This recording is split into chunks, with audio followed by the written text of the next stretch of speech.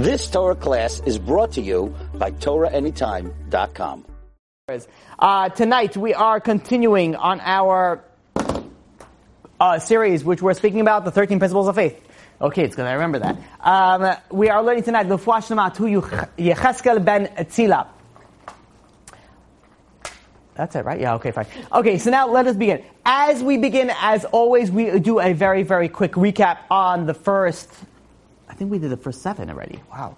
The first 7 of the 13 principles of faith. Very, very important, because we mentioned that the Rambam, says that the majority of these, of 13 principles of faith, if one doesn't believe, one doesn't have a share in the world to come.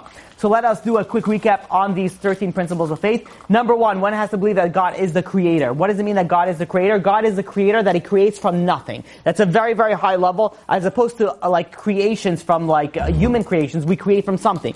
But God creates yesh me'ayin from nothing. Also part of number 1, that the fact that God is not only a creator, that God exists, which is obviously part included in the creator, but God exists and God oversees anything. He's a manhig. He's one that oversees all of the creation. Number 2 is that God is one. That not only He is one, what I mean by saying by who He's one, that all the bad, all the good, all comes from God. Everything comes from God. The pleasure, the pain, the bad, the good, everything, with a line on top, that comes from God. Number 3 is God is incorporeal. God doesn't have a physical body. We cannot think of God as a body. God does not have a body. Not only God is not physical, we said also God is not spiritual. Oh, okay, excellent. Okay, we're in class number whatever. And Baruch Hashem, you guys, I know that. I think we're class number 6 already.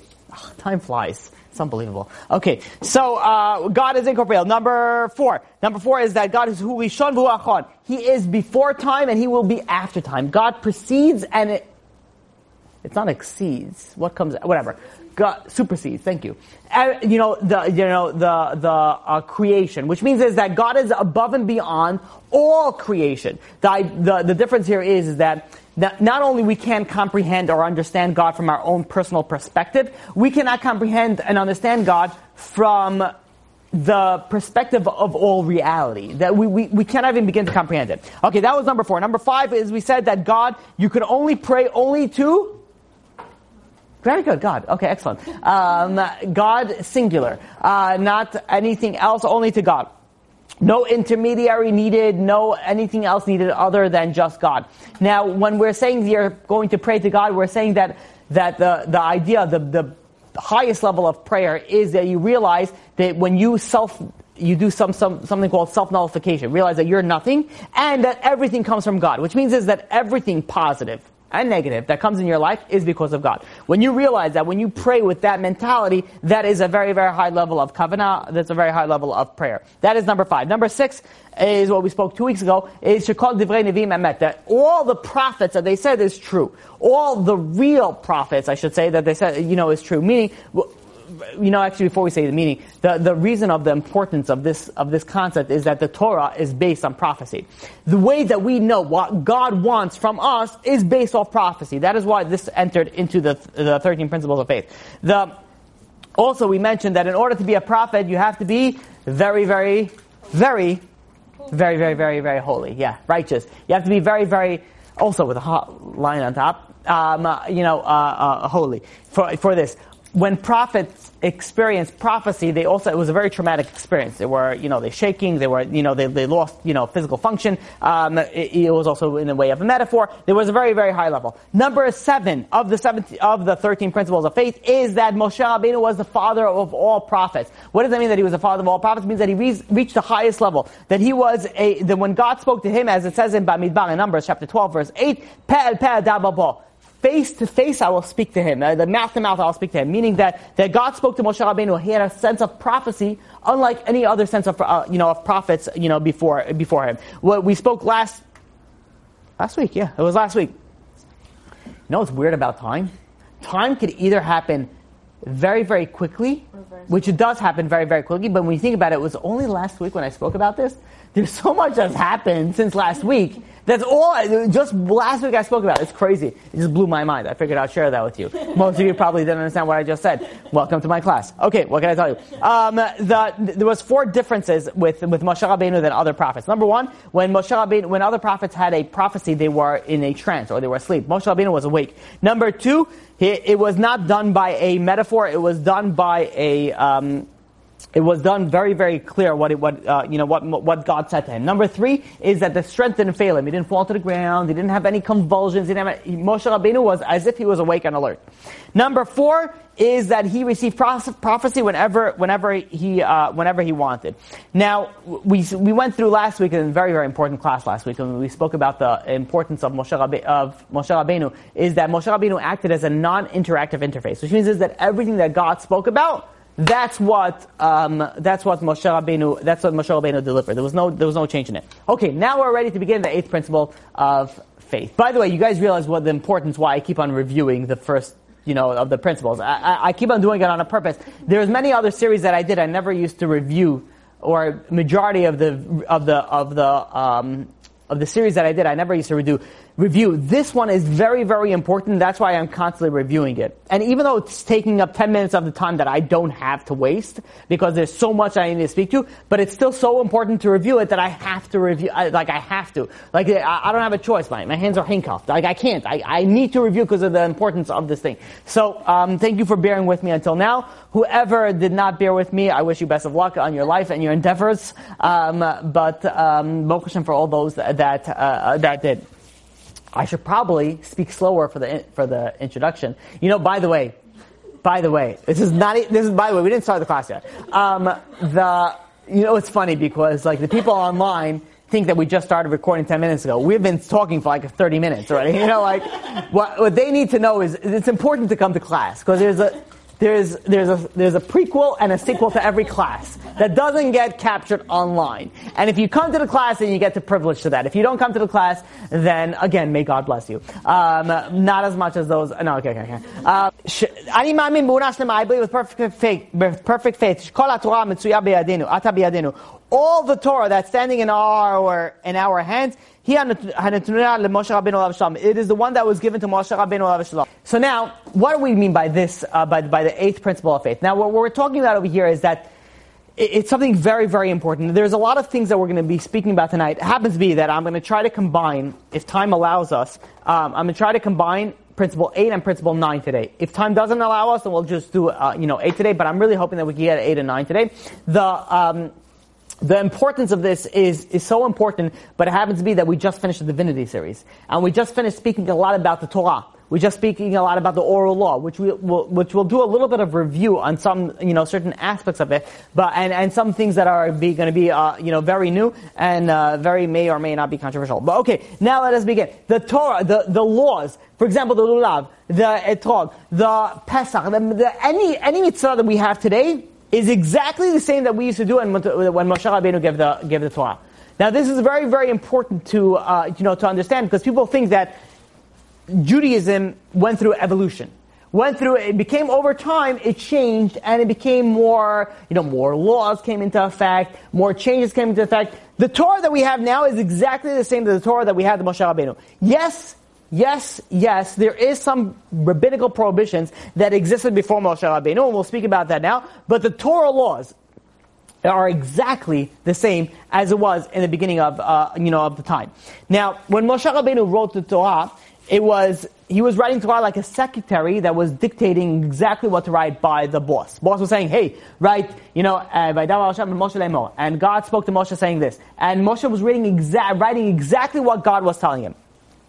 The idea between this is that there's no difference between that Uvnei Cham, Kush Mitzrayim, and it goes on. There's no difference between the sons of Cham, who are Kush and Mitzrayim. It goes on to a few names. To the difference which a different pasuk. For example, Anochi Hashem Elokecha Shehotzitzicha me'Eretz Mitzrayim. I am the God that took you out of Eretz Mitzrayim. Many people go read the Torah. There are some verses of Torah which is like, and the children of Chush is, and the children, of Cham was blah, blah, blah, blah, blah, blah, blah. And, we'll think, okay, well, this is a good verse, but it's a verse. But then there's a verse like, I am God who took you out of Egypt. Well, that's a verse, like that. So, here. No. They're both on the same exact level. They're both directly from God. Now, what is so important about realizing the idea that this is directly both from God? The reason for that, the ramification for this is that every single verse, every single letter, every single word of the Torah was given directly by God to Moshe Rabbeinu, and it's exactly what we have today. Now, why is this so important? Because we cannot decide what we want to listen to and what we don't want to listen to. Okay, we're going to listen to this. We're not going to listen to blah, blah, blah, blah, this and this. Now, this is where it's going to come. I'm going to say two words. The words are modern orthodoxy, and that is a very, very wide spectrum. When I say the idea of modern orthodoxy, and I'm trying to be very careful. I know I'm not going to be very careful, but I'm trying to. Modern orthodoxy. So the idea with modern orthodoxy, let's speak a little bit about it, shall we? Okay, so sometimes it's good to come on a cold day to Torah class. So what can I tell you? Okay, modern orthodoxy. So anybody know how modern orthodoxy started? What was the reason that it started? Lack of in America. It was started in Germany. Yes, and yes. So the idea really is that it started off as like modern orthodoxy doesn't mean that you don't listen to the Torah. It means that you listen to every single law of the Torah, but you incorporate it. Okay, you go to university, you go to college, you get a degree, you learn secular studies. The idea of modern orthodoxy when it started was, it was still orthodox. I want to say it is, but you'll soon see why. It wants to start off with like, okay, it's still orthodox, but it incorporates a sort of a modern incorporation into the world. So they still do the college, they still do universities, they still get it's a difference of like no college, no university. You understand the difference between like the ideology behind a modern orthodoxy. So the idea with that I want to really discuss is when you speak about modern orthodoxy, it's a very wide spectrum. It's a very, very wide spectrum when you're dealing with this. Now, I came across this statement today, which is why I'm saying that I intended to speak about something else, and this came into into play. I came across a statement today which bothered me to an immense proportion, like a crazy amount. Like bothered me like in an unhealthy way. Like it was unhealthy. This was a statement that you have Orthodox women, like legit Orthodox women, they cover their hair. Modern Orthodox may or may not cover their hair depending on the interpretation of the law that they follow. Let me repeat that. Who said this? Or was it said? It was just like, I don't know who said it, I don't know where it came from. I came across it and it bothered me to like the most utmost. Yeah, that modern Orthodox is women that cover the hair. Modern Orthodoxy is depending on the interpretation of the law is where if they cover the hair, if they don't cover the hair. Let me be very clear in what I'm saying. I'm feeling like ex-president Obama. Thank you. Let me be very clear. Okay, there is no interpretation of covering the hair. There is a pasuk in Bamidbar, chapter 5, verse 18, which deals with adultery of Sotah, which a woman who commits adultery, that a Kohen uncovers her hair. The Gemara in Sotah, page 72 goes and speaks about it and explains the idea of the hair covering for a woman is a biblical obligation. There is no, well, I don't understand it this way. No. There is an obligation biblically to cover a hair as a married woman. Period. There is no interpretation of saying, hey, well, listen, I am from, I don't cover my hair because I follow this opinion. There is no this opinion. I mean, it could be this opinion, but it may be called reform. Like it's not, the Orthodox, you cover your hair as you're married. There's no, it's a biblical commandment. The same idea with like, Shomer Negiah. And I don't want to get too much into this because I want to set a whole separate class just for this. But, the Shomer Negiah means that the one gender is not allowed to touch the opposite gender unless they're married and unless it's at a kosher time. That's the time. But you have people that are public leaders, let's call them. You know what? I'll tell you. I was once in a synagogue that was a modern Orthodox, synagogue, and I'm using air quotes for modern Orthodox, there was someone on the higher up, I think it was an assistant rabbi, that, first of all, let me paint you this picture. I went over to this modern Orthodox synagogue. The mechitza was yay high, okay, which right away told me, this is a problem. Whatever. The story in itself is a very, very long story. I can't get into it, where I was, why I was, in the particular place. So, after the prayers, people generally go and give a, Shabbat Shalom, handshake to the rabbi. Women do it maybe to the Rebbitzin. There was a line of women waiting for maybe I could say assistant rabbi. That's pretty much why I think it was. Now, halachically, that doesn't go, especially as an assistant rabbi in a synagogue. Halachically, this doesn't go as well. And when I'm saying this, I mean hugs don't go. Rabbis don't hug the woman congregants. It's just simple Orthodox Judaism. There's no really I don't hold to this opinion. There's just one opinion. You don't hug your woman, congregants. That's generally how it goes. And I was witnessing something that I'm like, am I allowed to pray over here? Some questions, came into my mind. What's going on over here? It was very, very problematic. I'm like, all of a sudden over here, again, maybe they were all his sisters, I have to give the benefit of the doubt, we have to say, probably they were all his sisters, a very large family, obviously Jewish family, but it's a little bit of problem, you have those people, I'm not Shomer Negiah, which means it's I don't follow this law. I'm like, okay, I'm not religious. You can tell me the same thing. There's certain people that decide what they're going to follow, what they're not going to follow. And just, FYI, there's a pasuk in Leviticus, in Vayikra, chapter 18, verse 19. Parak Yudches, pasuk Yutes. It says, Ve'el Aisha binidat tumata, when a woman, which is in her impurity, lo tikav legalot elvata, you not even come close to uncover her uncleanliness, her nakedness is a better in translation. The Rambam learns out, Maimonides learns out. For here, it's a biblical prohibition to go and touch the opposite gender. When people go and say, again, when I say modern Orthodoxy, I don't know, whatever, people, maybe they call themselves modern Orthodox, maybe they don't. They start claiming, I'm not Shomer, I'm not this. I'm like, what does that mean? There is a law, and you have to follow it. What does that mean that you're not following this law? I don't understand it. There is a concept of, listen, the halachot are very complex. There's a lot of stuff. And sometimes we fall. We're human and we mess up. Yeah, it's true. We're human and we mess up. I understand that. But as before you mess up, you're like, oh, no. In my Bible, this doesn't count. Who are you to start deciding what makes it, what doesn't make it? You have there's some sects in modern Orthodoxy. Modesty? No, we don't listen. No. Shabbat? Yeah, to the best that we understand. There are many things that we don't. Now, I came across this, is what I was telling you earlier, that I came across this study that, the statistics that I sent over to, Rabbi Yaron Reuven today, and he's like, I never saw this before. He's like, this is I don't remember the exact words was. I don't know if it was depressing, shocking, something. It was really, terrible. This was a study that was done for modern Orthodox participants.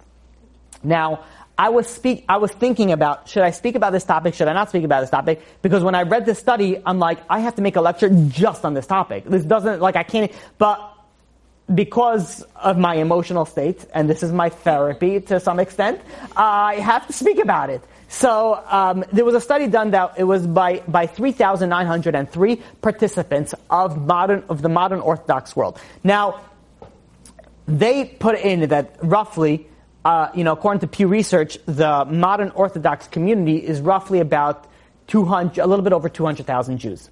So it was a very small percentage of, a little bit under 4,000 Jews. But when was this? I don't recall. I have to look into the study. As I was speaking, I was thinking about when this happened. I don't have to. It was fairly recent, but I don't remember how long ago. The It was a very, very long study. I'm only going to say, part of it now. Maybe a different time we'll speak about it in more length. The tefillin. The idea of tefillin. This is dealing with modern Orthodox males, obviously, because males are only the ones that are required to put on tefillin. There are 38% of this study that was done that don't really hold to the highest level of the obligation of tefillin. Out of that 38%, 27% of that are minimally or not observant on tefillin.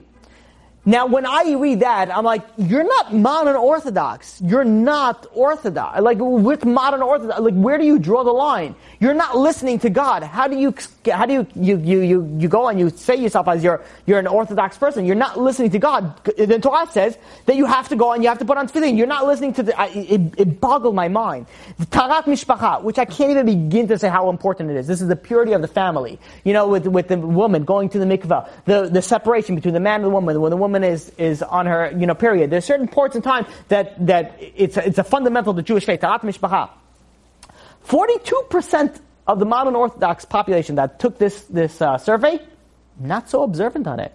Out of that 42%, 20% of that was either minimally or not observant at all on Taharat Mishpacha. I'm like, how do you begin to say that this is your Orthodox? Where do you begin to even? I couldn't even begin to understand this. Where do you come from? Where was this conducted on? It was sent out to a bunch of modern Orthodox synagogues. The rabbi sent it out to their congregants, and the congregants went and they participated. If you want, remind me, message me afterwards. I'll send you the research. I'll send you everything. I'll send you the research. You'll read the entire thing. It will shock you. You'll put on sack and ashes. You'll mourn for a little bit, and hopefully we'll go through therapy, and then we'll get on better in our lives. But I read it today. I came across this today. 24% doubt that God is involved in day-to-day activities. 24% is almost a quarter. That's 1 in 4 people. Doubt that God is involved in day-to-day activities. 10%, which doesn't sound like a lot, but what I'm about to say is a crazy high number. They have doubts if God created the world. This is 16% have doubts or don't believe that God gave the Torah on Har Sinai. I'm like, this is not Orthodox. This is not even modern Orthodox. This is Reform. Like, what do you call yourself? This is not. And I was when I was reading the study, I was boggled by it. I'm like, how could it be? How could it be that people go and believe it? Because you realize that some of these things that I said, you don't believe in Torah from Sinai, you don't believe that God created the world, you have no share in the world to come. You have no share in the world to come. And as I was reading it, as I was going through, I looked at what was the percentage of the people, of the men that went and studied Torah every single day. And this is where everything started making sense. 35% of men study Torah every single day. The rest, not every single day. Once a week, once a month, once a year, never was also an option. You're talking about somebody that never studied Torah. I'm like, of course you don't study Torah, you never knew it. And it's so interesting because that's the men. The women, 15% were studying daily, which I found very interesting. Now, 15 or 15? 15%. Now, this bothered me. The Torah is unchanging. You can't start beginning to change it. When you call yourself modern Orthodox, that means what we started off saying. You're affiliated with the world, you're involved with the world, but you're still Orthodox. When you're starting to decide what you're going to listen to, what you're not going to listen to, that's not Orthodox anymore. It's very, very important. I hold this very, very highly, that if someone is doing something wrong, admit it. Realize you're doing something wrong. Okay, listen, I'm doing something wrong, and let's move on with whatever else that I have to deal with. But you have to realize you're doing something wrong. The problem is that I've spoken to people, and until today, I'll be honest with you, until I read this study, I didn't understand the extent of what the problem is. I've spoken to people and be like, okay, but I'm modern Orthodox. So whenever I give them the benefit of that, okay, modern Orthodox. So you agree with everything else, you go follow the how about you do that? But when I was looking at the studies today, I was like, are you kidding me? What are you talking about? This is not modern Orthodoxy. This is not Orthodoxy at all. You don't believe in God. You don't believe in Torah. You don't believe in Shabbat. You don't believe in Taharat Mishpacha. You don't believe in all these things. I'm like, how can you call yourself Orthodox? How can you begin to even say that? And what's scary is that people go and they convince themselves that this is what it is. And I'm like, I couldn't understand what's the issue. And then I realized people are not learning. If you don't learn, how do you expect to understand anything? If you don't study, how do you expect to even begin to comprehend the ideology of the Torah? I have, every so often I have debates with people on the Torah. And, majority of the time when people start going, is there no heat on this? Is this not working? Yeah, I can't figure them out. Yeah. All of them? You can't It figure it out? just got a little bit warmer. Yeah. Even that one's not working? Which one's this Can one? we get the one that's This one that's not working at all. This is just, yeah. No, we know. I'm talking about that. That one, this one doesn't work, but this one doesn't work over there? They're on. Oh, well, you turned it off. Yeah, because it's not, there's nothing. No, Oh, no. it takes time. Yeah. So, Do what I did, but it said 50 on there. No, I changed it. okay. It said heat, but 50. For all those online, and we apologize, we're dealing with, 7 degrees, Fahrenheit outside. It's funny because, I don't want to put you guys uncomfortable. I'm very comfortable in this temperature. I'm very comfortable in this temperature, but as I see more people putting on coats, I'm like, is it cold in here? It's beginning to, okay. So, okay, I apologize. You should realize the reward that you're getting. If it's colder, this is not a joke. Not that I was everything that I said until now was a joke, but we're totally not getting to the full topic that I wanted to. I apologize. It's hard. Well, maybe, I don't know. Who knows? You realize that if you're learning Torah under uncomfortable situation, then you're getting more reward than if you were learning it on uncomfortable situation. Yeah, technically, you should. Technically, you should. Technically. But again, at this day and age, when we have to make everything entertaining, everything comfortable, everything this, everything delicious, you turn everything off, no one's going to show up over here. I'm going to be speaking to myself. Turn on the AC is also an option. Okay. When you're going when I'm going, let me speak about myself. When I'm debating with people that don't believe in the Torah and have problems with it against the Torah, so I always look for, not a lot of people here today. Let's reveal some of my secrets. When I debate people, people think that I'm debating them. Like the people, that I'm debating them. I'm not debating you. I'm doing research on you. When I ask questions, I'm really researching what it is about you that you don't believe. And this has always been my method. That, people think, okay, we're debating. I'm going to say this, you're going to answer this. I'm going to say this. Now, I'll ask you a question, you'll answer it.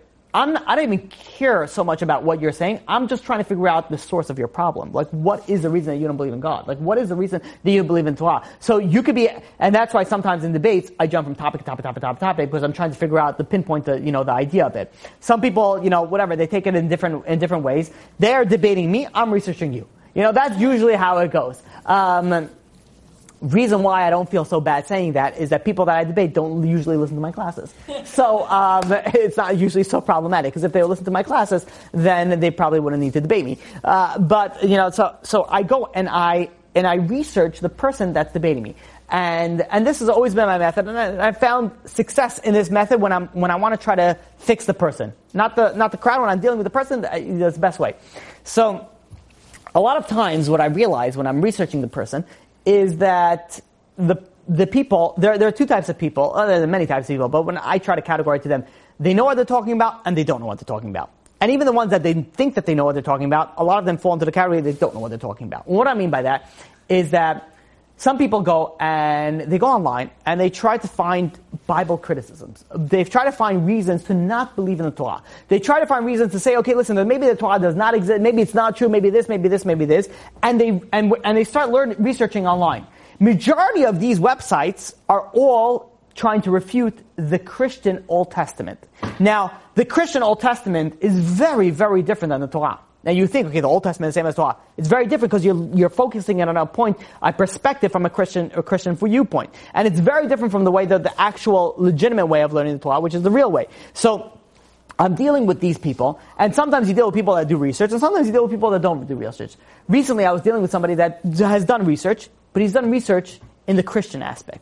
Which means that he was doing research and saying like, oh, this is where the Torah is not true because X, Y, and Z. Now, usually, when I see somebody that comes from a religious background and all of a sudden starts researching from a Christian perspective, it brings one point shoots me into mind, that this guy is leading religion based off emotional reasons, not intellectual reasons. And let me elaborate on that so that you guys could understand it. there are usually two categories that I debate with when dealing with religion. Number one is people that were never religious before. They don't know anything. I'm saying their understanding of Torah is solely based on like Christians and movies and things that they understand. That's one. Then you have another category, which is people that were religious, they left religion, and now they're asking questions, or they're debating, depending on what, the aspect that they're dealing with. Two different categories. When you're dealing with a category that was religious, and moved away from the religion, it's very, very interesting to find out why. Why did you leave the religion? What was the reason that took you away from it? Was it intellectual? Did you actually study the Torah? Did you actually go through the Torah and you say, you know what, I have some questions? Or is it that you had already problems from beforehand and you were looking for problems? You know that concept? This works a lot in dating, by the way, as well. There's some people that date, and the guy is really good. Really sweet guy, really good. Everything is great, midot, everything's great. But they're not so attracted to the looks or whatever it is. And by the way, it's flip side as well if you're dealing with men and women, whatever it is. You just flip the guy, the girl ratio. And they start saying, you know what, maybe it's not for me. But really, what is it based off? It's not really based off that. It's based off the fact that you're not attracted to him. So you start saying, okay, you know what, it's not really good because of that, and because our, ideologies, is not the same. You start putting things into it. The question is, are you looking for problems, or there are problems? And I'm not saying that they're not in the dating world, but this is the way that human brains think about. When we don't want something, we look for problems. So there's sometimes when people leave religion, they want to leave religion, so what do? They look for the problems. It's not that they had the problems and that's why they left religion. They actually were looking for the problems. Somebody who is going and is looking at Christian sources, Christian websites, to try to find problems with the Old Testament, with the Torah, that's somebody who is looking for problems. Not somebody who is like studying the Torah and be like, you know what, I have some questions. Doesn't make sense, and I'm leaving religion. That's somebody that's leaving the Torah, is looking for questions. Somebody who is looking for questions, I categorize those people, not all of them, majority of them, into an emotional aspect. You're leaving the religion because of emotions, not because of intellect. Because if you would be looking at it, if you would be leaving the religion because of intellect, you would be going and studying the Torah. You would actually study the source. Are you guys following with me so far? Okay. You would actually be studying the source. And whenever I bring this up, let's say I'm debating a certain person, and I say you're leaving because of emotion. It's like, no, it's completely intellectual. And I respond, and it's very, very difficult for them to comprehend that. It's very difficult because they really really feel that it comes from an intellectual aspect. They're like, no, it's completely intellectual, it has nothing to do with emotions. So my response is that if it's really intellectual, then how come you've never studied the Torah? You never studied. And then what's the response afterwards? I went to yeshiva.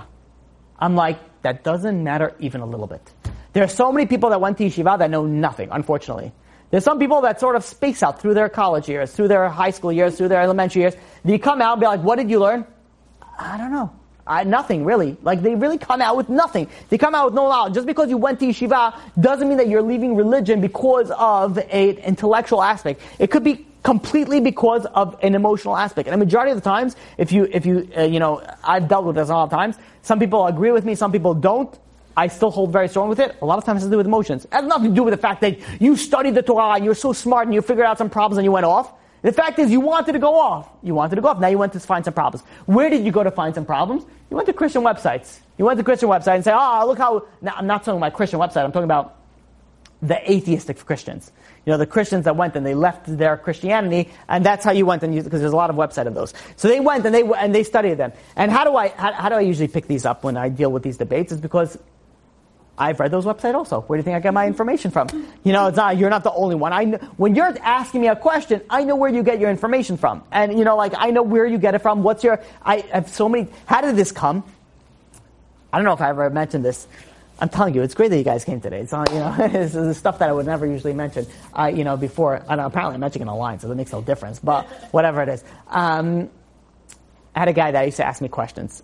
And he used to ask me questions on contradictory verses in the Torah, which is fine. I have no problem. I'll answer it. 99% of the time, you look at Rashi, answers it for you. You don't have to go too far. It's very simple.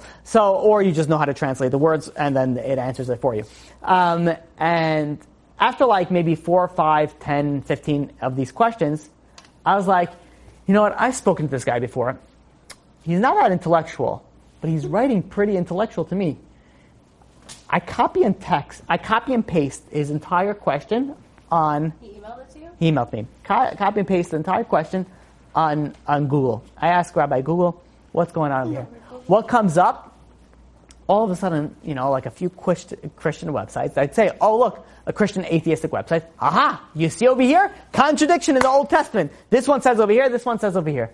I'm like, okay, now I begin to understand it. This is years ago when I first started doing this. Now, Baruch Hashem, I'm able to pick this up fairly quickly. But beforehand, I used to go and I used to have to search it. And I was like, okay, wait a minute. This guy doesn't have questions on Torah. He's looking for questions. He's actually searching other websites. What are contradictions on the Torah?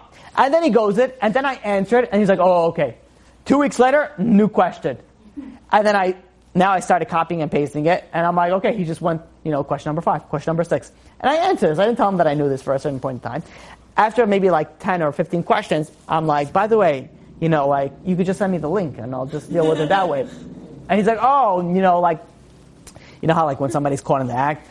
Well, not really so much. So, there's a bunch of negative, adjectives and verbs that come out. Like it doesn't even make any sense. Not really so much so that I really question the problematic things of the Torah, so much so that I have questions on the understanding of the questions on the problems. And then I'm like, what are you saying? I'm like, what's going on over here? What's it, so the real fundamental is realizing where the question stems from.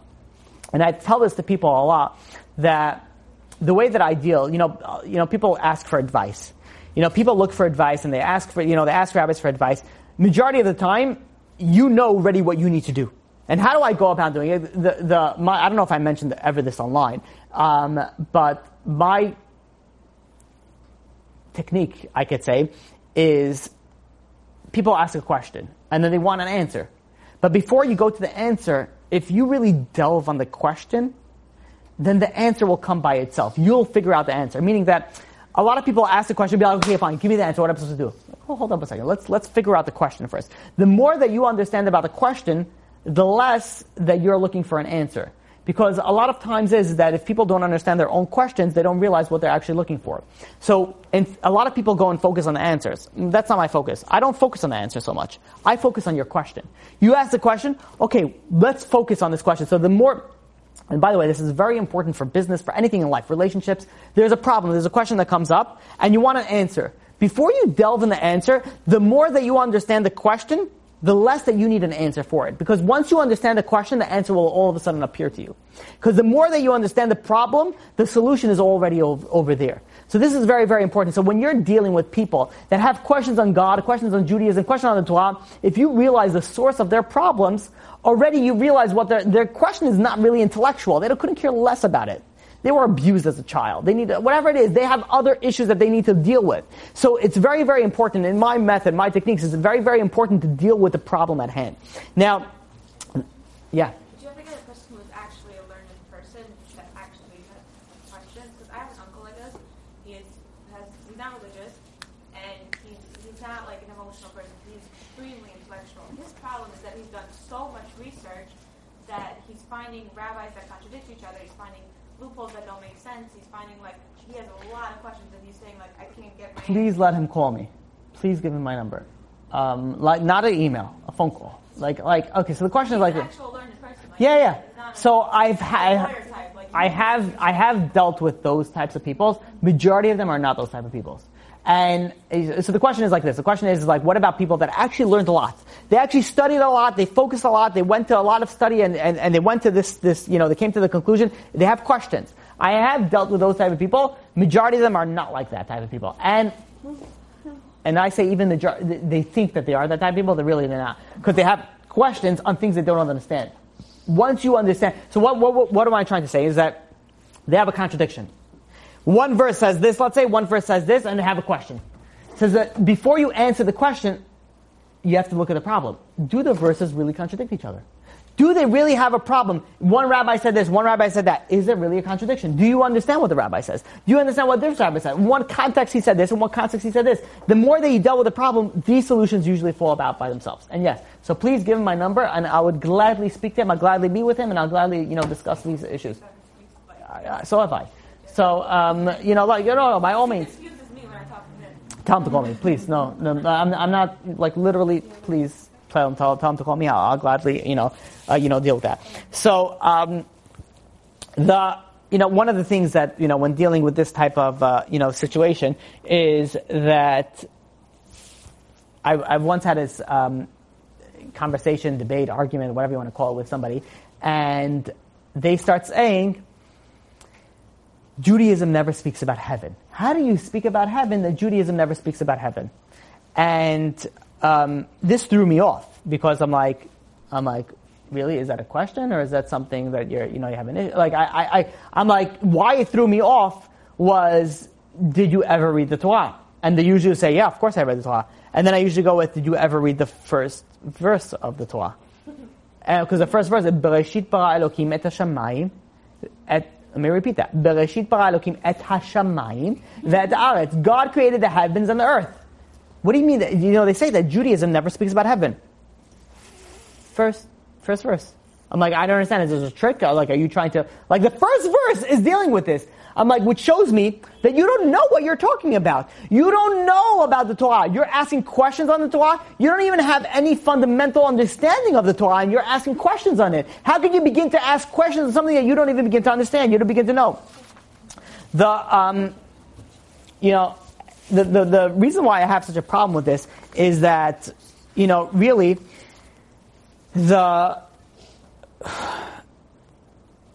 what is such a big issue about understanding the Torah? Like, let's say somebody wants to do whatever they want to do. Let them do whatever they want to do. You want to sin? Go ahead, sin. Why do you have to go and say the Torah is not true? God doesn't exist. It makes no sense, because if you think about it, if you say that God doesn't exist, the Torah doesn't exist, you lose your share in the world to come. It's better off to say God exists, the Torah exists, I'm doing whatever I want to do. You're still going to end up with the same solution. You're still going to go, and you're still going to, follow up whatever it is that you want to follow up. Why go and say it doesn't exist? Why go and say, like, it makes no sense. You're losing your share in the world to come. Rather, what's the reason? The reason is cognitive dissonance. If I say that God doesn't exist, if I say the Torah is not true, I don't feel so bad about myself, about doing my sins. So I'll do my sins. It's justification. People lose their share in the world to come for justification. That's the scary part of it. They'll lose their share in the world to come for justification. Now, what about dealing with the accuracy of transmission? So we were saying that the Torah that we have nowadays is exactly the same as the Torah that we had in the time of Moshe Rabbeinu. Now, the question is that, you ever hear of broken telephone? So broken telephone is you say 1, 2, 3, 4. By the time it goes around the room, it comes out to, AC/DC, or whatever it is. It doesn't come numbers anymore. Like, it comes something completely different. How is it that broken telephone works one way? So how is it the Torah? The Torah, a lot of it was transmission, father to son, student to rabbi, rabbi to student, so on and so forth. How do we know we got the same thing? Broken telephone says one thing. The Torah, how do we know that we have exactly the same Torah that we have, in the time of Moshe Rabbeinu? Okay, so what you're saying, yeah, which is right. What you're saying is that there's so many people, not thousands, millions of people heard the Torah given. So what happens is there's so many people, it's being transferred, so many people, which is right. Which it's going through so many ears, so many different people, everyone's collaborating and say, yeah, that's what I heard, that's what makes sense. But there's even more to that. Can I say, let's say you play the idea of broken telephone. Can you go and say, and this is very, very important, can you go and say, can you give a mathematical equation where it's 100% accuracy is guaranteed? Which means can we play broken telephone, and I could set up the environment to say that 100%, you're going to say exactly what I'm going to say, and you're going to tell her what you're going to say, and everything's going to go exactly the same. By the time it gets back to me, 1,000, 1,000,000 people, it's going to be exactly the same as when it left off. Is it possible to say that? I thought I was almost going to be able to go through a whole class, but I didn't. The answer is that you could. Mathematically, you could predict with 100% accuracy the transmitting a verbal message. Now, how does that go? You could go through a very few simple, steps. Number one is one of the reasons why broken telephone doesn't work is you don't hear the person. The person says 1, 2, 3, 4, but the person is English, and you're American, and he says 1, 2, 3, 4, and he says 1, 2 feet 4, and you go on and he says 1, 2 feet 4, but you're Australian. Let's say. So, what's feet in Australian? So, 1, 2, fight, 4, fight. And then the person behind you, let's say, is American, and he says 1, 2, fight, 4. And by the time he gets afterwards, he's going through, Sweden, and by the time he gets back, it's, XYZ. It's a completely different, thing, and it changes completely. Can you make it that it's 100% accuracy? And you could. Let's use a simple example. Let's say I'm talking to you right over here. Now, I'm going to say one sentence. How do I know that you're going to hear my one sentence? I have to say it loud enough. It has to be clear enough. I have to know that you understand it. There's a few criteria. Once I get all those criteria out, let's say it's two people in the room, and you're concentrating, you're focused, and I'm going to tell you one sentence. And I say it loud enough, I say it clear enough, you understand it. Is it safe to say that you understand everything that I said 100%? Anybody? Still no? Yes? One person no, one person yes, the rest people yes, no? I don't know, 50-50 yes.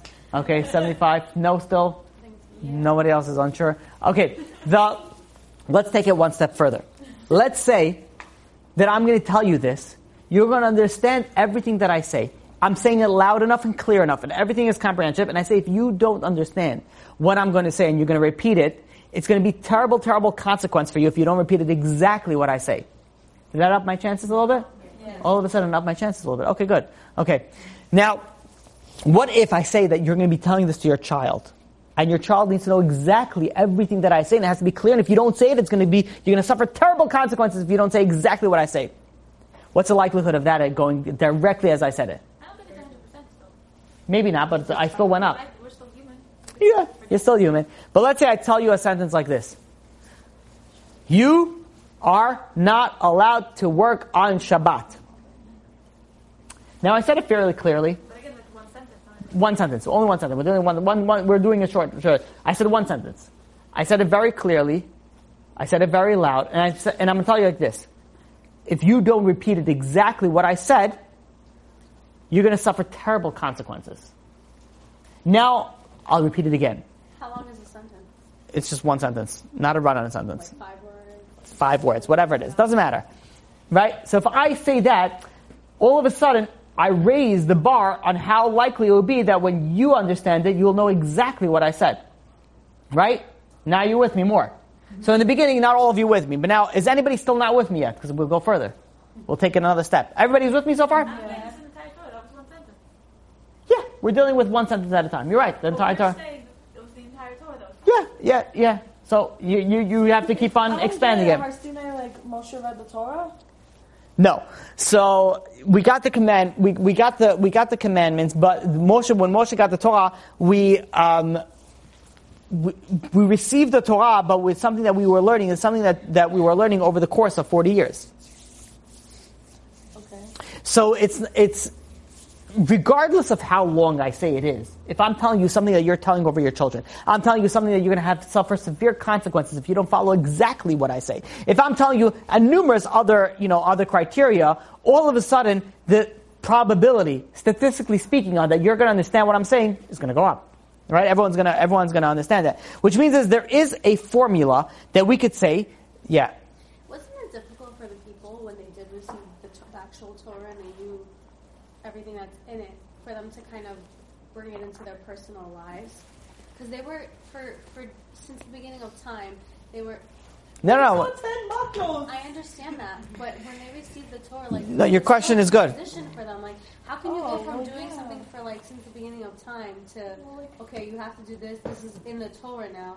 Wasn't it hard for them to transition? Your question was it difficult for somebody? By the way, it's an excellent question. The question is like this: Is it somebody?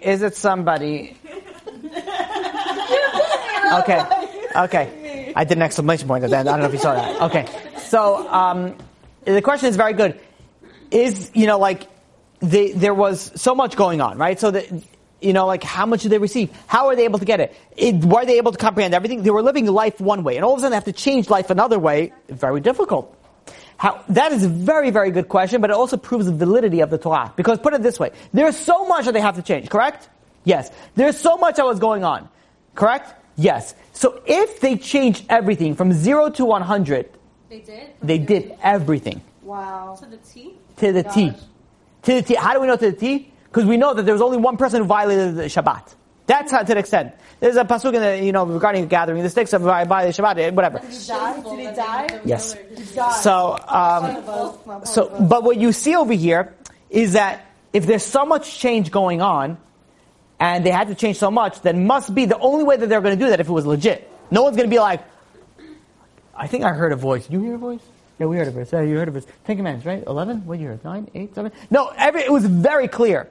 It was very loud, very clear. Everybody heard everything. It was not something that we're like, okay, we're not sure, maybe yes, maybe... No. It was very clear. There was no conflicting ideas of saying maybe yes and maybe not. When you're dealing with clarity of that level, there's no question, but like, yeah, we have to do it.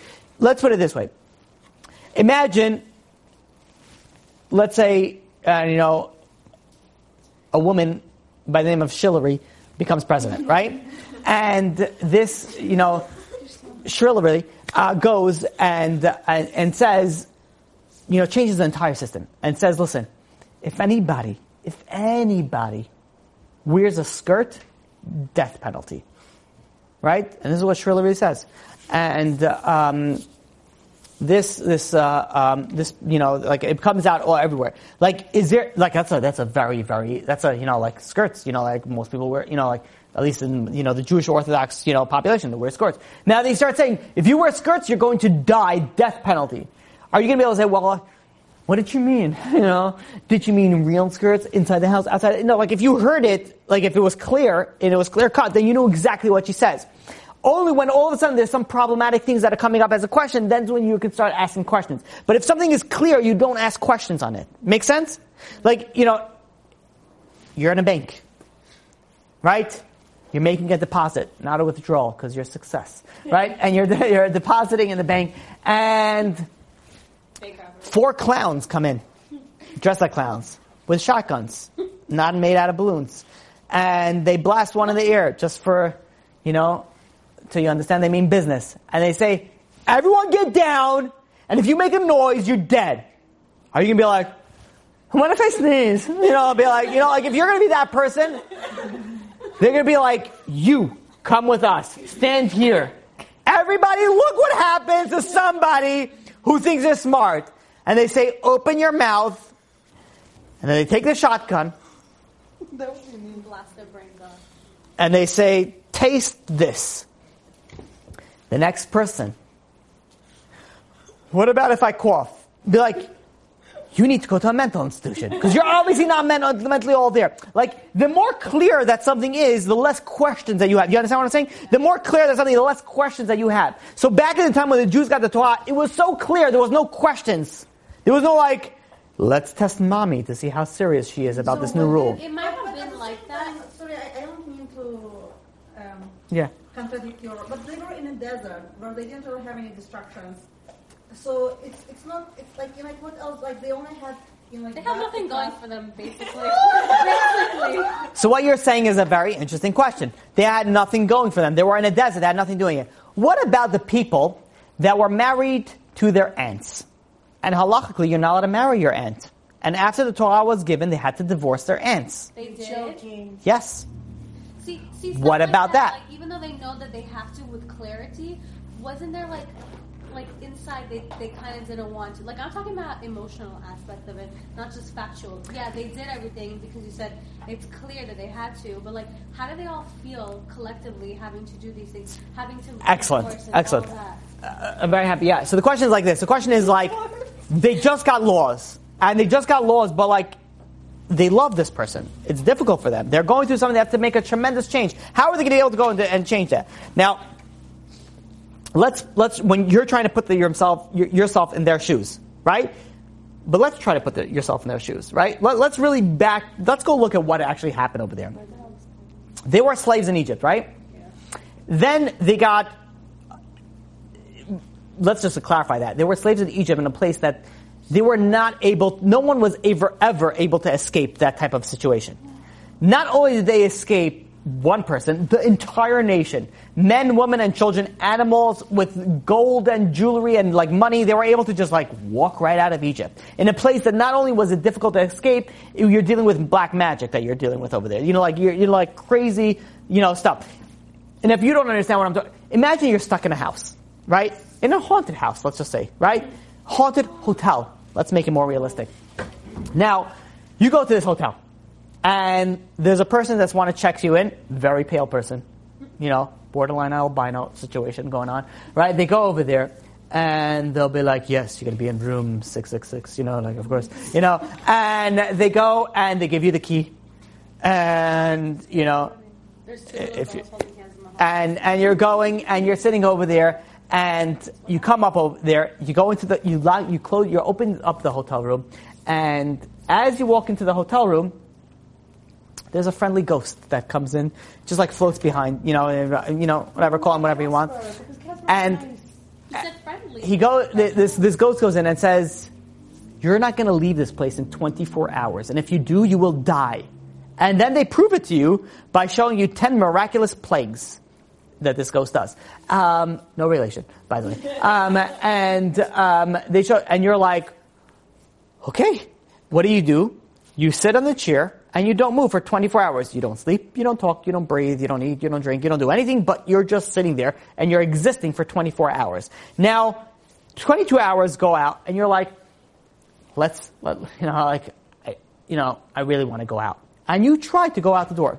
So you open the door, and the second that you open the door, 10,000 demons go at you. And you close the door, and you sit down, and you urinate in the chair. And you're like, okay, 24 hours. 24 hours. We'll just stay here for 24 hours. Like, are you going to be like, well, how did you feel? Was it difficult for you to stay for the 20? Like, no. I was scared of my life. I was standing exactly where I was, because there was no other thoughts that were going through my mind. You have to realize the Jews, when they were going out of Egypt, I'm not saying that they were scared that they were urinating in the bath. They saw so many miracles. The truth was so obvious for them. There was no question to be like, well, how do I know this is true? Maybe God meant, it was nothing like that. It was so clear cut. The idea with prophecy, the way that we discussed, and this is the level that the Jews reached when they left Egypt, the idea of prophecy is that everything was so clear cut. When everything is so clear, you don't ask questions, because there's no questions to deal with. That's why when a person dies, right now we have a lot of questions. We have a question, okay, how come this is happening to us, this is happening to us? After 120, when a person dies, there are no more questions. It's not that, oh, you have answers now to your questions. Like, oh, you know why you had a hard life? Because X, Y, and Z. You know why you had this? You couldn't get married for so long time? X, Y, and Z. You know why you had to be born in this family and not this family? You know why you had to be born here and you had to convert over here? We have so many questions. Everyone has so many questions. After you die, it's so much clarity that your questions are not even questions. They don't even begin. There was once a big rabbi who went and he went to his student. His student was sick. And his student had 9 daughters. And he says, Rabbi, I need a favor. Can you marry off my 9 daughters? That's a huge favor, by the way. Nowadays, especially back then. And he says, sure, not a problem. I'll do it on one condition. The condition is that you come to me, and there was a lot of problems that happened to the Jews. If I'm not mistaken, I believe this was the Ramban. And he says, there's a lot of problems that happened to the Jews. Come and tell me why these are happening. And the person passed away. The rabbi started marrying off 1, 2, 3, 4, 5, 6, 7, 8, 9. No response. After the 9th child was married off, the rabbi gets a visit in his dream with his student who passed away. And the student comes and says, Rabbi, I just want to thank you for everything that you did for my daughters and everything that you married them off. I really appreciate it. So the rabbi said, listen, I had my end of the deal. Why don't you hold your end of the deal? You're supposed to tell me why so many problems are happening to the Jews. So the student goes and says, Rabbi, what can I tell you? He says, you have questions. He says, up here where I am, the questions are not even questions. There's nothing even to answer it because everything is so clear. It makes so much sense. Like the question doesn't even begin as a question. When you're dealing with such clarity, when you're dealing with such a level of clarity, there is no question that comes up. Like, what do you mean the Torah is legit? Of course it's real. Like, there's no questions, okay, what about this? What about that? If everything is 100% legit, the questions fall away. There's nothing even begins to, problematic. That is why, I don't know if you guys realize, like, why I go so harsh and so strong on understanding the validity of the Torah. Because once you understand the strength of the Torah, once you understand the authenticity of the Torah, every other question that you have falls into the sideline. It doesn't make a difference. Like it's not even the question is not even a question because I know the truth. I know the emet. I know the emunah. I know the bitachon. I know what I need to have. The more that you understand the problem, the less the question the more that you understand the problem, the less that you need an answer for it. So when you're dealing with people in those days, they saw God so clear cut that everything that they had, there was no question to deal with. There was no okay, it was difficult for them. It was so clear cut that it was obvious. It's like, when is it difficult? When do we have difficult decisions in our life? When we're not sure. if we're sure about something, the decisions are all of a sudden very easy. People come to me all the time, should I continue dating this person or should I not continue dating this person? Should I go into the business, should I not go into the business? And you know when you have these questions, when you're unsure. But let's say you're dating this person, and this person has mental issues. Every so often she, she's walking in there and, she's like, you're eating the meal nicely, the spaghetti, and all of a sudden she's like, and you're like, what's she doing? She's like, I'm trying to sell racks. She walks around the restaurant doing this. You don't ask a rabbi, be like, hey rabbi, I have a question. Should I continue dating this girl? Like, what's the problem? Well, every Thursday she turns into Tyrannosaurus Rex. I've never gotten that question before. Because if ever that happens, you know with complete certainty, hey, this is not going to work out. You might say, hey, it's not you, it's me. Or it's not you, it's your mother, whatever it is. I don't know, whatever. Whatever it is that you say, you know with certainty. When you know something with certainty, the questions fall apart. It's hard for us to understand because we don't have that type of clarity. Even if we have moments and little bits and pieces of clarity for certain decisions here and there, we don't have that. You're right, and that's why you're supposed to ask your rabbis. You're supposed to ask your mentors for these types of questions. When did the Jews start assimilating and losing that clarity? Because for 40 years they were fine. So when did the Jews start assimilating? So it's a good question. So over a period of time, the Jews were in a cycle like this, right? But where it went really bad was the Reform movement. Until then, the majority of the Jews were religious. I mean, you always had people that were not, the idolatry. You have always had the problematics. But where it went really bad, if you were to ask me, looking at history, Reform. When did that happen? About 200 years ago. Really? Maybe 150, 200 years ago, yeah. Because whatever, I don't want to go into Reform with a whole class. I want to speak about that as well. But when you're dealing with the Reform, it started off in one way, and then it just domino effect into. Did it happen in a specific part of the world, like Europe? Yeah, Europe? Germany. Yeah. Oh, that's when it happened. Before the Holocaust, way before the Holocaust. No, I know, but it makes sense. Yeah. So, and it's so funny. I thought that I was going to get through two. I didn't even finish one. That's how, yeah, please. Might as well. We're nowhere close to anywhere. So, sure. What's the exact, when we say Moshe gave the Torah, what are we speaking about specifically? Okay, excellent question. When it says that Moshe gave us a Torah, what do we mean by Moshe gave us a Torah? That means the 613 commandments. This is very important because people started thinking, okay, the Chumash, everything in the Chumash is 613 commandments. The 613 is all in the 5 books of Moses. Nothing else is in the Tanakh. Tanakh. By the way, the 613 are very important to understand this. So if I wanted to know all 613, it's 5 books of Moses. If you wanted to know anything, 5 books of Moses. 5 books of Moses. Start reading. Start reading. And it's gonna say You mean the Parsha and stuff? Yep. I mean, You have to obviously know. That's where the oral Torah comes in. that's my question. So where's the order coming? Also, isn't there spiritual genetics to go man. like this? We're supposed to speak about the oral Torah. We have so much to go through. Because I have to at least finish one of the 13 But isn't principles of there faith. spiritual genetics to go like this? No. Think about it. Is it spiritually, is it already predisposed that you're supposed to go up and down? Not necessarily. Some people just go up, some people just go down. But then, whatever. Forget it. I'm too complicated. It's complicated in my brain. I can't even explain what I want. Think about it. Okay, let's try to do something like this. It's getting very late. Let's try to finish up at least this principle of faith, and then we'll open up the questions, and then we'll, hopefully, be.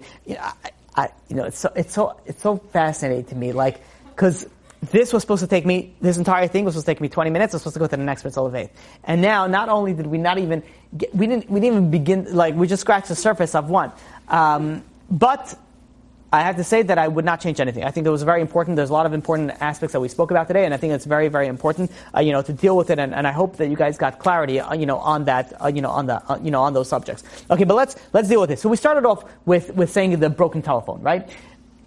Meaning is there's a certain way that you could say that if you put certain factors into place, you could put it up to 100% accuracy that it will not be a broken telephone, it will just be a telephone. It will just be everything will come exactly the same. Now we look at, when the Torah was given, Moshe wrote the Torah, before he died, he wrote 13 Torah scrolls. One to each of the tribes. And that's 12 tribes. The 13th one went into the ark. What was the ark there? The ark was there to as sort of I don't want to say a backup, but if we need to go and check up on other Torah scrolls, that's where we would look at.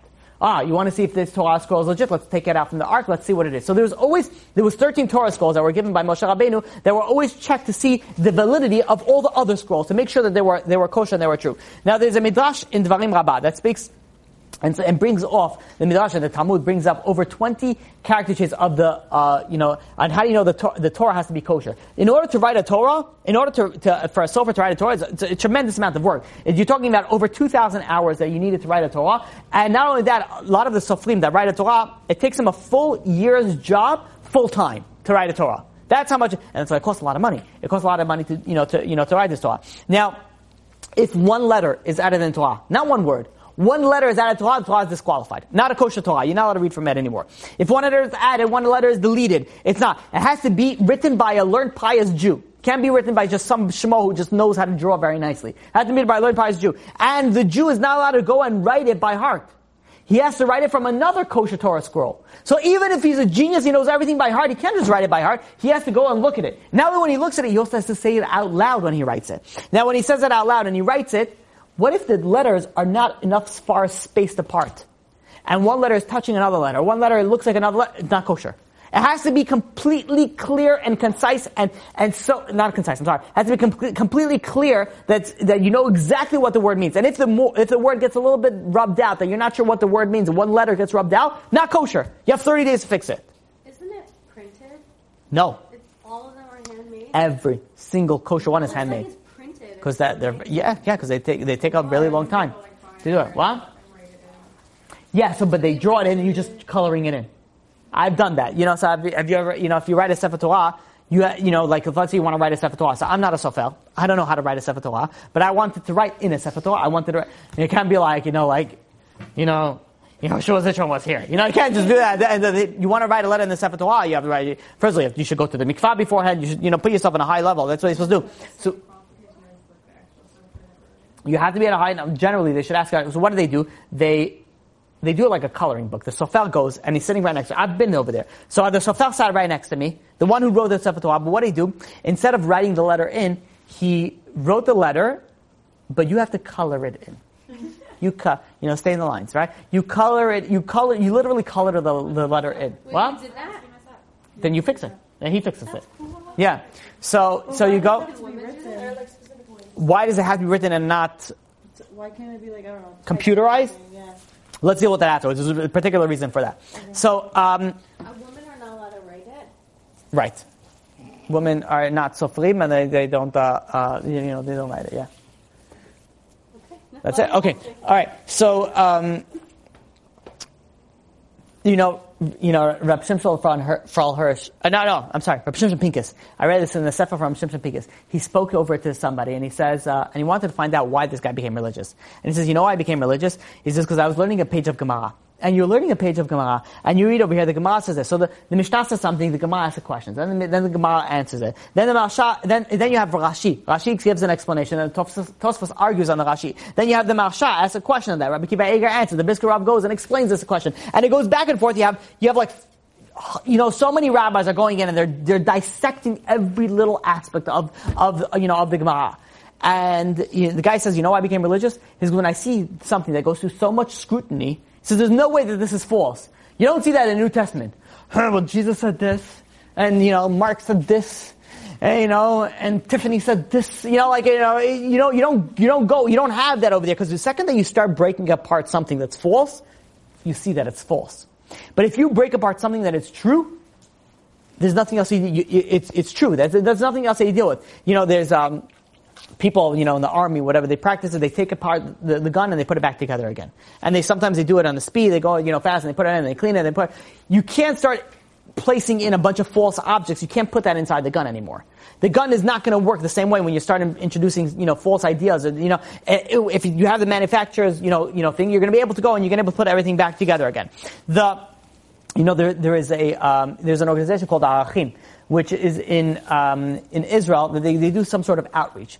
And they said, listen, they get a bunch of not religious people together, and they say, those people that had those claims that the Holocaust never existed? Mm-hmm. So they said to these people, listen, let's say somebody comes over to you and you want to start an organization that makes sure that no one ever forgets about the Holocaust. What would you do? And they broke them up into groups, and it says you present your data of what needs to be done to make sure that the Holocaust will never be forgotten. So, they each came up with certain ideas. You have to make a Holocaust association. You have to make sure that they wear special clothing on the day of the Holocaust. They special every day of the year. They go and they speak about the Holocaust. And they keep on, and they say they give all these criterias. Then when they present all these criterias, the person in charge of the Achim Sanamar says, okay, let's see now let's look about the Torah. And they pick up the Exodus. Now let's see, the Saturday night. Every year we speak about the Exodus. We dress a certain way, we speak a certain way, we have tefillin, we have mezuzah, we have everything a certain way. So what they're trying to do is that you want to make sure that something that is presented as never going to be forgotten, and you gave the criteria that's required for it. What the Achim Sanamar shows out, and says look, everything that you said is already implemented in Torah Judaism. Everything that you just mentioned, and they prove it, and they say, listen, you just said they have to wear this, now they're wearing something. They have to speak about it every year, they speak about it every year. They have to make sure, they have to gathering, everything that they come out, they always come out with it. They also do it, they do another, type of exercise. They split people into group, and it says you're in enemy territory, and you have to send out a secret message to your team. How are you going to make sure that the secret message goes out to the team? So they said, okay, listen, we have to make sure we have to put in a code. And we have to make sure we have to send it through multiple routes. And not only you have to make sure that you keep the original. And you keep on going, and they keep on going, giving different criteria. At the end, they gather all the criteria and they show that each and every single one of them are all implemented in the Torah. You go and, you realize the Torah is something that is, it's not only just because of us. We're in America. Yep, everywhere around the world, all the Jews keep the same exact Torah. Everybody keeps the same exact Torah. Customs, slightly different. The halakha is exactly the same. Everything is there's no difference in the law, which shows you which just gives you the proof of everything came exactly the way it was from the time of Moshe Rabbeinu. Even furthermore, you could say that, no father would ever want to teach his son a lie.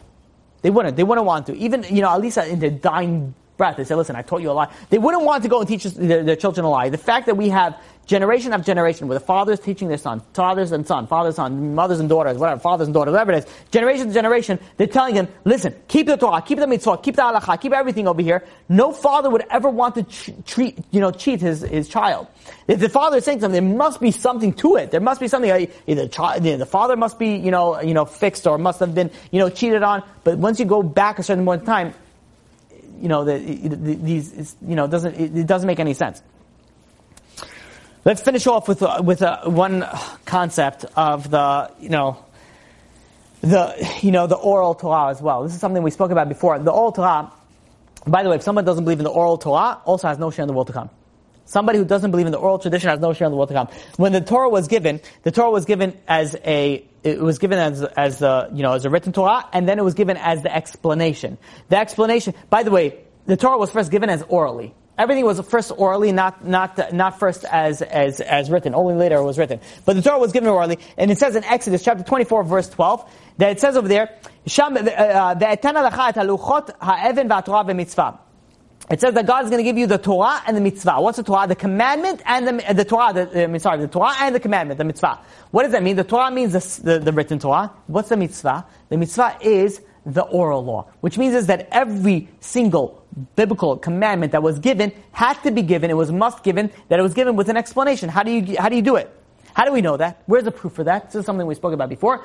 First and foremost, there's no vowels in the Torah. So there's verses in Torah that don't make sense unless you have vowels. For example, Exodus chapter 23 verse 18, it says, you're not allowed to go and leave fats of an animal until the morning. This is speaking about certain sacrifices. Now, chalev is chet lamed bet. It could be spelled chalev or it could be spelled chalav. Fats or milk. Very different interpretation. Can you not leave the fats until morning? Or can I leave the milk until morning? Very different. How do you know what's going to be the right one? There's no vowels in the Torah. If you ever look inside the Torah, there's no vowels. How do you know how to pronounce each word? Rather, it has to be an oral law. There had to be an oral tradition tell you, I don't know, this is saying chalav. This is talking about fats, not it's referring to milk. There's another pasuk in Bamidbar, Numbers, chapter 29, verse 1. It says regarding Rosh Hashanah, Yom Torah Yelachem. It's going to be a day of shofar blowing. A sound blowing is better yet. What's a shofar? Is it a whistle? Is it a horn? Is it someone doing with their fingers? Is someone doing with their tongue? Is it someone doing, it could be numerous different things. How do you know what it is? It's the oral law. In Exodus, chapter 31, verse 14, it says regarding Shabbat, Mechalalei mot yumat. If you desecrate Shabbat, you will die. How do you desecrate Shabbat? The Torah doesn't say. How are you supposed to, you imagine how odd is that? So you go to Shillery and, Eastwood, and you go to Shillery Eastwood and you say like this, say, if you wear pants, there's going to be a terrible punishment. And then, that's nice, that's so on. But it says, if you do this in a certain way, you will die as a punishment. And the next question, what's this? I'm not going to tell you. I'm not going to tell you. No, you figure it out. That's very, it's very Shillery, right? It's very, it's a terrible, like nobody would say that. The Torah says if you desecrate the Shabbat, you're going to die. How do you desecrate Shabbat? Torah doesn't say what it means to desecrate Shabbat.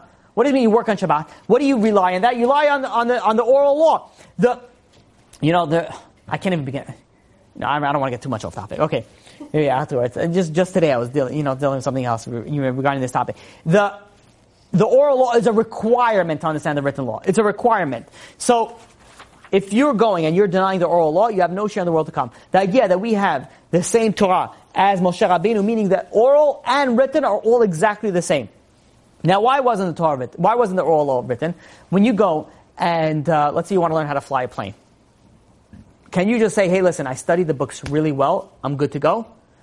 No, you can't. You have to have physical experience on it. If, let's say you want to become a surgeon, you could have studied medicine in Columbia, Harvard, Oxford, all the top, Ivy League colleges. No, I'm not talking about I'm talking about you went through the 4 year of medical school, through all of them. But if you never did residency, if you never went and actually practiced surgery, nobody's going to ever say, yeah, I want you to do surgery. But I studied in 12 Ivy League schools. I couldn't care less. They'll take somebody off of community college that studied medicine, that went through residency and practiced it physically, than somebody that went through 12 Ivy Leagues and never actually touched a scalpel in his life. Never once went through surgery in his life. Why is that? Because you need to actually have a connection. You have to have somebody that's going to say, listen, this is what we're doing. We're cutting this open. And here you see this is this body part, this is this body part, and this is what we're doing now. You have to have a physical type of interaction. The Torah is the same way. If the Torah, everything would have been written and nothing would have been oral, then you could have just learned everything off the books. The problem is that you would have came through radical errors. But rather, if you would have something that he'd say, no, listen, you need an oral tradition. You need to have a rabbi-student relationship. Why? Because there's so many intricate parts in the Torah that the only way that you'll understand it is if you will have an oral tradition. If you will have a rabbi, because otherwise there's no way to understand the Torah. You're going to make tremendous radical errors. So this is why the Torah was intended, it was needed that it should have an oral aspect of it, because it couldn't have given all writtenly, because if it was given all writtenly, people have made radical errors. Let's do a quick recap and then we'll open up for questions. The idea over here we started off with is that the Torah that gave today is the same exact Torah that Moshe Rabbeinu gave. Meaning that there is everything that we have today regarding the broken talmud, the trend, everything that we have today. Now what is so important about this? That you have to realize that if everything that we have today, that you cannot make any changes to the Torah. You cannot make any changes in the Torah. The Torah is exactly the same. Now, this is what we started speaking about, modern orthodoxy, where people start saying, okay, listen, I listen to this, but I don't listen to this. I didn't even begin speaking about reform, because that's not even to speak about. You're dealing with modern orthodoxy, people that believe that they're religious. People that are religious. And how do you believe that you're religious if you don't follow the Torah? But you say, no, I don't follow this. You know what the answer is? You don't learn Torah. 35% of men, 15% of women learn Torah every single day. If you don't learn Torah every single day, how do you expect to understand what you need to follow? How do you expect to understand what you need to do? You have to go and you have to learn. Otherwise, there's no way of you understanding the correct thing that you need to do. And this is so important. When we're dealing on the 13 principles of faith, we're saying that the Torah that we have today is exactly the same. Meaning that exactly the same, that you have to follow everything to the T exactly the way that the Moshe Rabbeinu followed, that Moshe Rabbeinu gave it over. And if you don't, then you're not following the Torah. The biggest shame is that people that go, they change the Torah, they don't follow the Torah, and they convince themselves, and they convince other people that they're okay. If you think that you're okay, you'll never change. I repeat this very often. If you don't think that you have a problem, you will never change.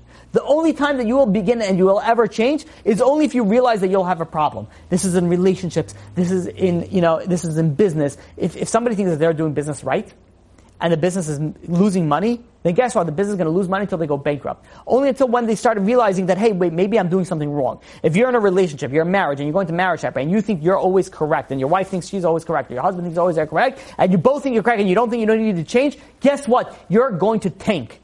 you're going to go and you're going to end up in divorce, you're going to end up in bankruptcy, you're going to end up following the wrong thing. The first step in realizing you're doing something wrong is realizing you're doing something wrong. And how can you realize you're doing something wrong if you think you're following this modern orthodoxy? Again, it's not all modern orthodox people following this wrong thing. There's some modern orthodox that are following 100% halakha.